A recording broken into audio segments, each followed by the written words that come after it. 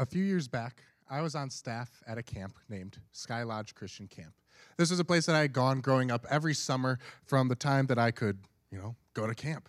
They had camps all the way through grade school, and then once you were out of grade school, you could work at the camp as either, work in the kitchen, as a lifeguard, as a counselor, all these great things. And so every summer, this is where I wanted to be. This was my home away from home. And one of my favorite parts of being at Sky Lodge was the opportunity to be a counselor during the summers. Now, for any of you who have been around multiple 4th to 6th grade boys all at the same time, multiply that energy by about 10 because they're away for a week and their parents are not there. There were about 20 of them per cabin, and the stench was near unbearable. These were smelly, crazy boys who didn't want to sleep, and yet they were some of the best weeks of my life. And I'm still in touch with a lot of those campers. A lot of the campers then eventually just grew up to be on staff either with me or even this past summer, I was there speaking to a camp, and I realized looking out that all of their counselors I had counseled. And so it's this really cool experience when you grow up going to a camp. You get to know the campers, and then they grow up and become staff, and you just continue to have this great connection with them. However, one of the hardest parts of the job, especially for someone who's fairly introverted, is whenever the new campers show up every week, you have to get to know them, obviously, right? You're there with them for a week, so you might as well start off on a good fit, especially trying to be the cool counselor. I was 16, what can I say? And this led me to some interesting situations. I remember there was one group in particular that I was having a really hard time connecting with, but there was one kid, we'll call him John. It's not his name, but we'll call him John because it's an easy name to go for, and I know there's multiple Johns here in the congregation, so why not? So there's this one kid named John who I saw a glimmer of, if I connect with this kid, then I'm in with all of them. There's always the ringleader. And I thought, I might be able to get in with this kid. So I started investing my time there. And this John thought he was a ladies' man. Emphasis on thought he was a ladies' man. The ladies did not agree. And because of this, he often ended up getting either laughed at or mocked by the girls because he'd go up with them trying to flirt, trying to get their numbers. It's what 5th grade boys do, I guess. And because of how the girls would respond, this caused John to become visibly upset. Sometimes he would leave our games, he would go off and complain, just be generally upset, like, how dare they reject me? I am peak masculinity, little 5th grader. And so I would pull him aside and try to talk to him about it, try to talk him through, like, hey, bud, maybe just focus on spending time with the guys, focus on, we're here to have fun, we're here to do archery, swimming, canoeing, all the great paintball, all the fun stuff. Maybe focus on that instead of trying to find a girlfriend for 4 days until you never see her again. And so this resulted in talking to him all the time. And it almost came to the point where he'd pull me aside during group lessons specifically. And so while I thought I was helping him, and I thought I was pointing him to pay attention towards what Jesus is doing in this week, what I realized as the week went on was he was using my care for him as a way to get out of Bible lessons, as a way to get out of situations that might actually challenge him to grow. I realized that he was using my attempts of bringing God to him to get away from opportunities to see God for himself. But how common is that? How often do we see examples of people doing bad things because they want people to like them? How often do we see people doing things that they don't even realize are detrimental to those around them just in an attempt to get in or to have friends or to be cool? Welcome back to Lakeside Community Church. My name is Jacob. I'm part of the team here. I am specifically the next gen pastor. So if you have students in 6th through 12th grades, join us down at the Algoma Youth Club on Wednesday nights. We have a lot of fun. There's my plug. Getting back to the message, I'm filling in up here while Brian is taking some much-needed time away with his family. They got a vacation here, and they're having a great time. So he said, hey, Jacob, it's your turn. And I'm so glad that you guys decided to join us this morning, despite the snow, despite Thanksgiving, despite, I'm sure, extra leftovers in the kitchen at home that were probably very appetizing this morning. And we're continuing on in our series through the book of Acts this morning. You can access it through a couple different ways. First of all, we use a tool called the YouVersion Bible app. If you open that up, you can download it on any app store. You can go to the events tab, and from there, search either Lakeside Community Church Algoma, or just turn on your locations, and it'll pull up this message with all of the verses we'll be going through today. If you're using a physical Bible, we'll be in, again, the book of Acts, chapter 25, verses 1 through 22. And if you don't want to use your phone because it distracts you and you don't have a Bible with you, we'll also have it up on the screen.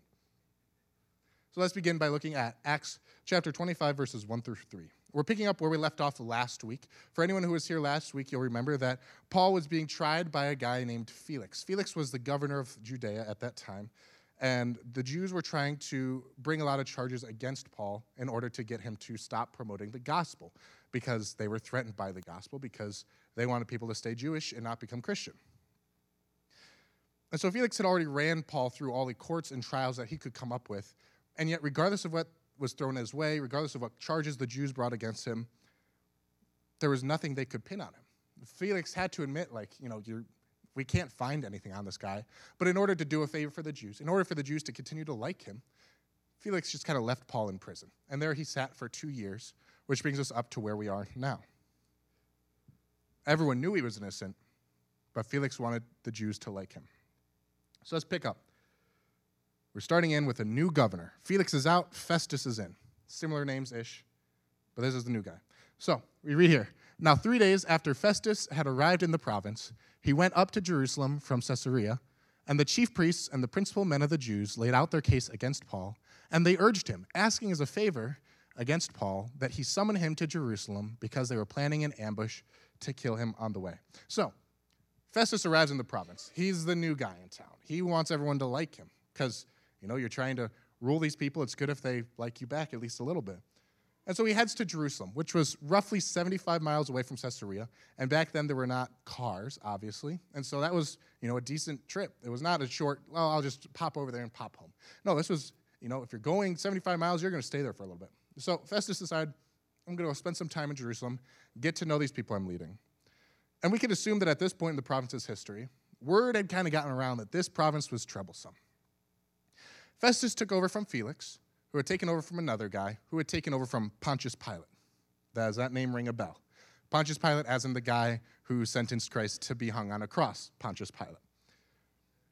And so for the past few leaders, this province of Judea, the town of Jerusalem, was kind of known for being full of troublemakers and people who didn't want to follow the Roman rules. They kind of liked to bully the leaders around, try to make them do what they wanted them to do. And so Festus would have known this going in. And he thought, let me get ahead of the curve. Let me jump in, get in there, figure out who they are, make connections, so that way maybe we can have a pretty smooth governing relationship. And right away, as soon as he got there, the Jewish leaders began laying out their case against Paul, saying all the same things that you heard about last week, saying all the same things they brought before Felix as charges. And they kept asking Festus, hey, bring him here. Bring Paul to Jerusalem. The Jews knew that another fair trial would not go their way.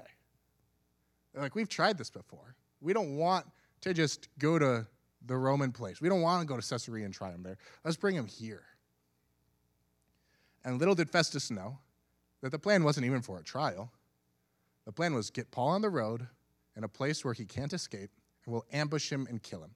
Take care of the problem. Won't even have to try him. Can't try a dead guy. So the Jewish leaders knew Paul wasn't going to be convicted. They knew there was nothing they could do to get this through the Roman courts of law. And so they decided, hey, Festus, bring him here, do us a favor, and what you don't know is we're going to kill him. And likely, this request was pretty appealing to Festus. Again, remember, he's the new guy. He wants these people to like him. And so he likely considered this little favor as kind of a good option. But in the end, he decided to turn it down, which, as a guy trying to get in with a new group of people, seems kind of crazy for Festus to do. But let's read on. In verses 4 and 5, Festus replied that Paul was being kept at Caesarea and that he himself intended to go there shortly. So, said he, let the men of authority among you go down with me, and if there is anything wrong about the man, let them bring charges against him. Festus replies, Paul's already in Caesarea, and I'm about to go there anyways. Why make a bunch of trips back and forth when I'm already going down?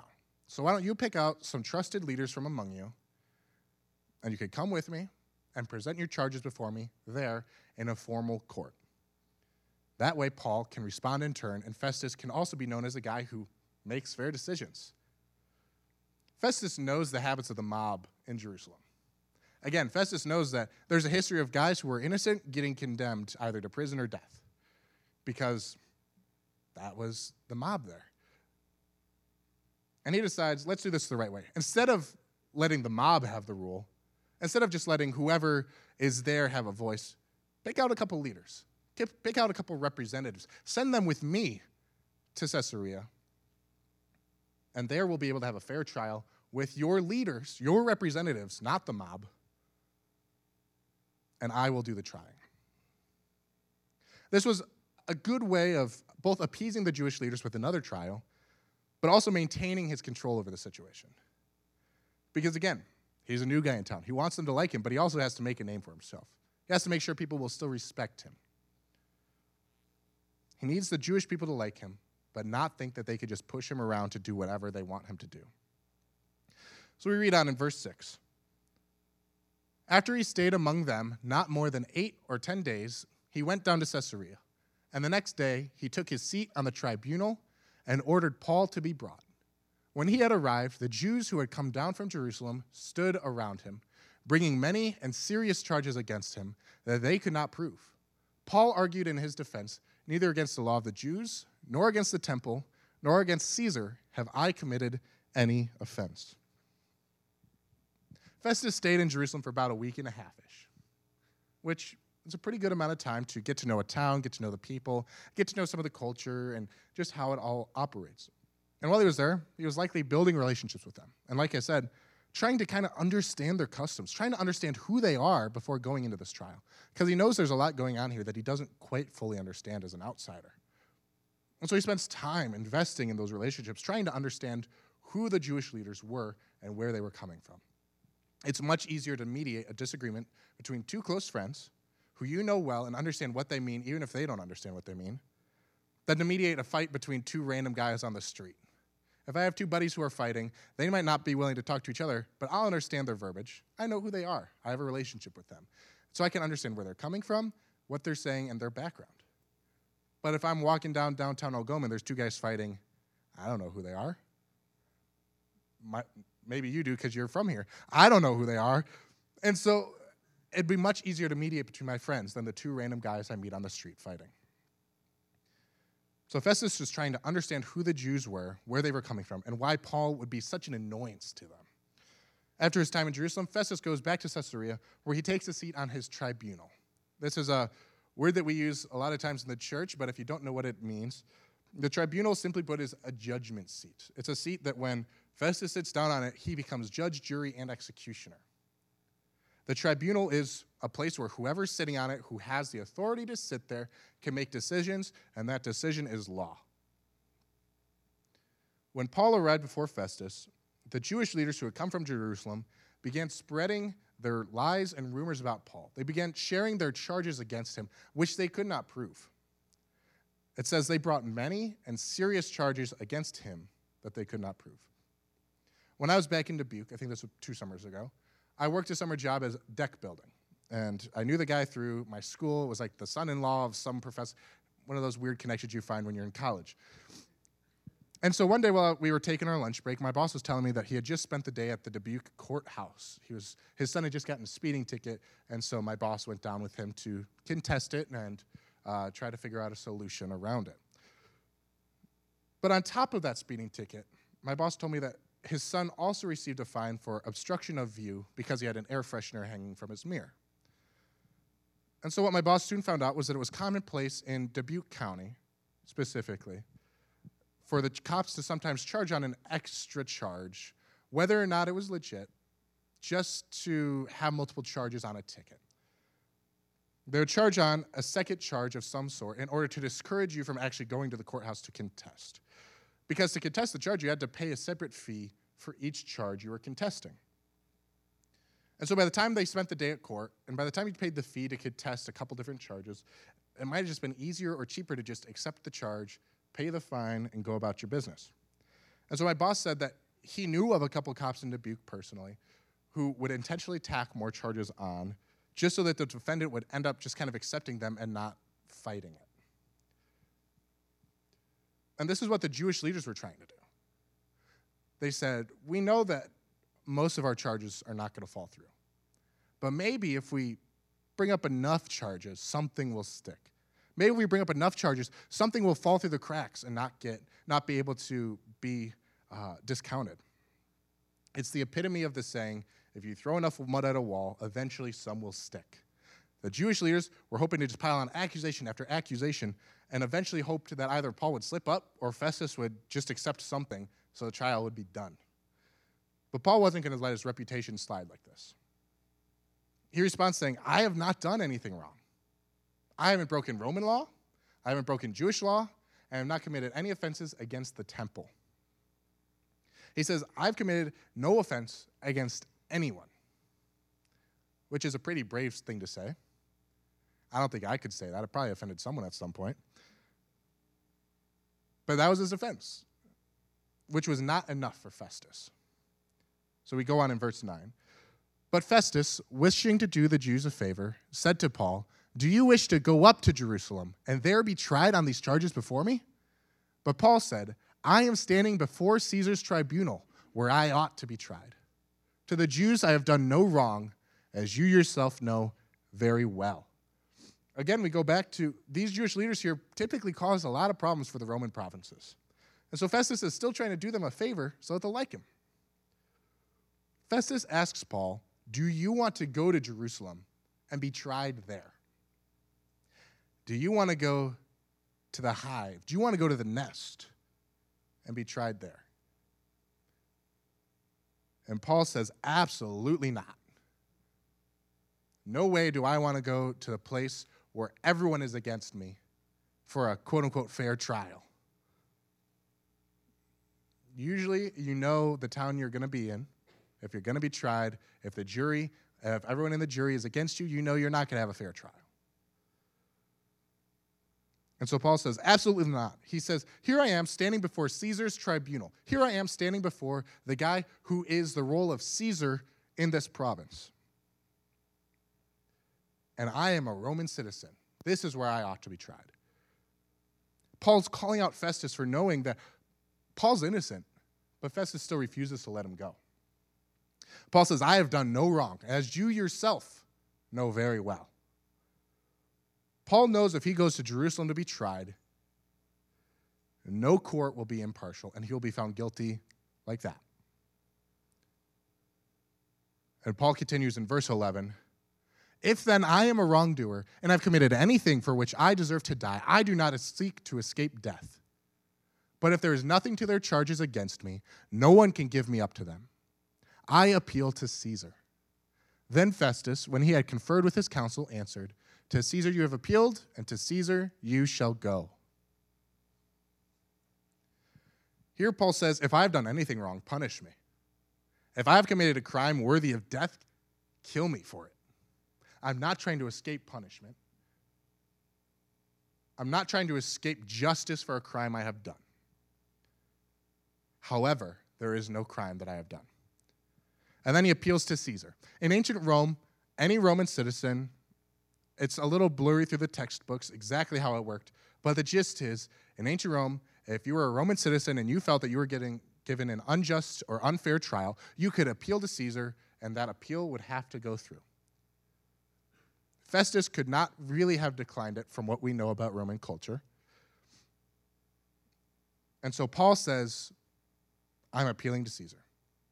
You have to bring me to Rome, and I will be tried before Caesar himself before I'm tried in Jerusalem. This is the equivalent in America of appealing to a higher court. But instead of just appealing to, a higher judge or a different county, or instead of county going to state, this is like going straight from county jail to the president. I appeal to Caesar. And because of his status as a Roman citizen, Festus replies to Paul, to Caesar you have appealed, and to Caesar you shall go. But while waiting for the time to come to bring Paul before Caesar, two people came to Judea to meet with Festus and visit the area. These were King Agrippa II and his sister Bernice. And we see in verse 13, now when some days had passed, Agrippa the king and Bernice arrived at Caesarea and greeted Festus. And as they stayed there many days, Festus laid Paul's case before the king, saying, there is a man left prisoner by Felix. And when I was at Jerusalem, the chief priests and the elders of the Jews laid out their case against him, asking for a sentence of condemnation against him. I answered them that it was not the custom of the Romans to give up anyone before the accused met the accusers face to face and had an opportunity to make his defense concerning the charge laid against him. King Agrippa II had initially ruled over northern Israel before moving on to a different province. Because of this, Festus knew that this Agrippa guy would kind of know the culture. He already ruled over part of Israel. He would already know the culture and the customs and the people, and probably more about the Jewish religion than Festus himself did at this point. And so Festus says, hey, you're more familiar with this area. What do you think about this trial? So Festus begins to tell Agrippa this whole situation, which at this point has gone through 2 different governors and a bunch of different trials, and it probably was just a waste of Roman money at this point. So verse 16 shows us that while wanting the Jews to like him, Festus was not willing to give up or break any Roman customs just to do a favor for the Jews. He says, I answered them, it was not the custom of the Romans to give up anyone before the accused met the accusers face to face. We see Festus was a believer in innocence until proven guilty. And he didn't want to just condemn Paul to be guilty, to be executed, without having the opportunity to defend himself. He said, I want to do a favor for these Jewish leaders. I want them to be on my side, but I'm not going to break our rules. I'm not going to break our laws in order to do that. And so Festus continues sharing his story in verse 17. So when they came together here, I made no delay, but on the next day took my seat on the tribunal and ordered the man to be brought. When the accusers stood up, they brought no charge in his case of such evils as I had supposed. Rather, they had certain points of dispute with him about their own religion and about a certain Jesus who was dead, but whom Paul asserted to be alive. Festus states, he made no delay. He wanted to be known as a leader who took care of stuff quickly. He wanted to be known as a leader who took care of stuff justly. He wanted to be a leader who people would follow and who people liked. However, once the Jewish accusers began sharing their charges, once the Jewish leaders began sharing what their claims about what Paul had done or said were, Festus quickly realized that this case was baseless. Festus quickly realized this is not going to stand up before any court. But he still accepted their dispute and would not proclaim Paul innocent. Yet we get a glimpse into his mindset behind this decision. He knew legally that there was no case here. He knew legally that nothing could actually happen to Paul, but he also realized that this case was more on a religious level than a legal level. Festus quickly learned that he was out of his depth and had no clue what to do about this guy. He didn't understand the difference of opinion on who this Jesus guy was, which going into a place that the last 3 guys who've held your seat have had to deal with trouble related to a guy named Jesus, you probably should have done some research. But he didn't understand the difference on opinion of who Jesus was, and he really didn't understand why it mattered whether he was dead or alive. He's like, if some people claim he's dead, cool. If some people claim he's alive, go find him. And so he was confused why it was such a big deal that Paul claimed Jesus came back to life after being crucified under one of his predecessors. So Festus realizes quickly, I'm out of my league here. I have no idea what to do. But what does he tell Agrippa next? Verse 20. Being at a loss how to investigate these questions, I asked whether he wanted to go to Jerusalem and be tried there regarding them. But when Paul had appealed to be kept in custody for the decision of the emperor, I ordered him to be held until I could send him to Caesar. Then Agrippa said to Festus, I would like to hear this man myself. Tomorrow, said he, you will hear him. So Festus finishes the story, and yet again, as we already knew, he kept Paul in custody until he could be brought before Caesar. Agrippa himself had his interest piqued. He said, I want to meet this guy. I want to hear his story myself. I'm confused, but it's interesting. And so Festus tells Agrippa, tomorrow you will meet him. And that's where we leave the story off. Paul's still in prison. He's awaiting Caesar. Festus is very confused. The Jews are still trying to get some favors. And Agrippa wants to talk to Paul. Feels like we're kind of leaving off in the middle of the story. But well, that's where we're leaving the story. Where does that leave us? Oftentimes in life, we'll see people living in a certain way in an effort to get people to like them. And oftentimes it's not as straightforward or as legal as keeping a guy in jail. But we've all done things to get people to like us. I know I have. We will see people doing bad things just because they think that those things will bring them love, will bring them friendship, will bring them fulfillment. Fill in the blank. I mostly work with teenagers, and so I see this week in and week out. If I just try this vape, maybe my friends will think I'm cool. If I bully that kid over there, maybe people will think I'm strong and funny. Maybe if I just take the next step physically in my relationship, I'll feel loved and accepted. But this isn't just a problem isolated to teenagers. What in your life do you do just so people will like you? Is it drive a cool car? I wish I drove a cool car, but that's more for myself.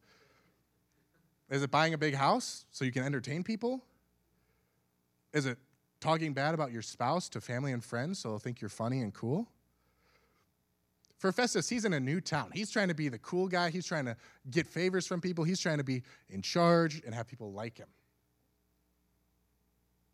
And through no fault of his own, he inherited a province full of liars, full of holdover prisoners, and full of religious strife that he knows nothing about. And because of this, when he was trying to get people to like him, he continued the false trials of Paul, keeping him jailed up, even though Festus knew Paul was innocent and guilty of nothing. Festus continued to try to do favors for the Jews, even when he knew Paul was innocent. Has this ever happened to you? Has someone ever tried to pin something on you, but you knew you were innocent? Imagine what would have happened if Paul had committed any crime.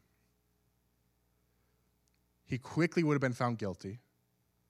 He quickly would have been executed. And the spread of the gospel in the early church would have been irreversibly damaged. I've grown up in an internet age. The Google search engine was already 3 years old by the time I was born. I'll admit it, I'm a little younger than most of you. But I've seen countless examples of people whose lives have been destroyed by stuff that they've either said or done online, regardless of whether or not that reflects their real character or their real lives. I've seen countless examples of people who thought they could keep their online lives and their real lives separate by just turning off their computer. I've seen multiple examples of people sharing screenshots, whether they're real or not, that completely ruin someone's reputation, regardless of the truth of the image. I've seen people's lives upended by drama and scandals done to things online, both public figures and personal connections. And even if the innocence is there, there's always got to be an initial seed to sprout that idea. No matter how small that seed is, there's always a seed. No tree grows from nothing, unless there is one, but I'm not a farmer, so ask someone else. But it's my goal to live in such a way that when the world tries to tear me down, I can confidently say, as Paul said, but if there's nothing to their charges against me, no one could give me up to them. Paul said, if what I have done is guilty of death, kill me. But I know I did nothing wrong. Live as Paul lived, so that when the world comes against you, bringing charges, throwing mud at the wall just to see what would stick, regardless of public opinion, regardless of who you're trying to do favors for, regardless of who else is around you, live in such a way that is clear to all who hear the claims that they are baseless. Live in such a way that you don't need to rely on people around you for fulfillment. Live in such a way that you don't have to do favors to feel fulfilled. Live in such a way that you only need to lean on God for support, because He is always there, and He will always love you. He will always know the truth, regardless of what's being said. He will always offer grace, and he will always accept you with open arms if you accept him. Let's pray. Lord God, thank you for this beautiful snowy day. I pray for everyone in this room that we would be able to live as Paul did. That we would be able to live a life free from the charges. That we'd be able to live in such a way that when the world tries to tear us down, that we would be able to say, we're not running from the charges. We just aren't guilty. I pray that you give us people in our lives who we can lean on and rely on and who we can receive love from free of charge. I pray that you show us how to just live in your light, God. Show us that there's nothing that we need to do in life. There's nothing that we can do in life to make you love us anymore. Show us how to accept that love, God. Pray you give us the wisdom to live a good life. Pray you give us the wisdom to live a good life after your word. Live a good life that follows your commands. I pray that you give us the hearts to hear your commands, but even more, the heart to hear you. Pray you give us the ability to receive your love, receive your blessing, receive your grace, and then go and tell the world about you. In your name, amen.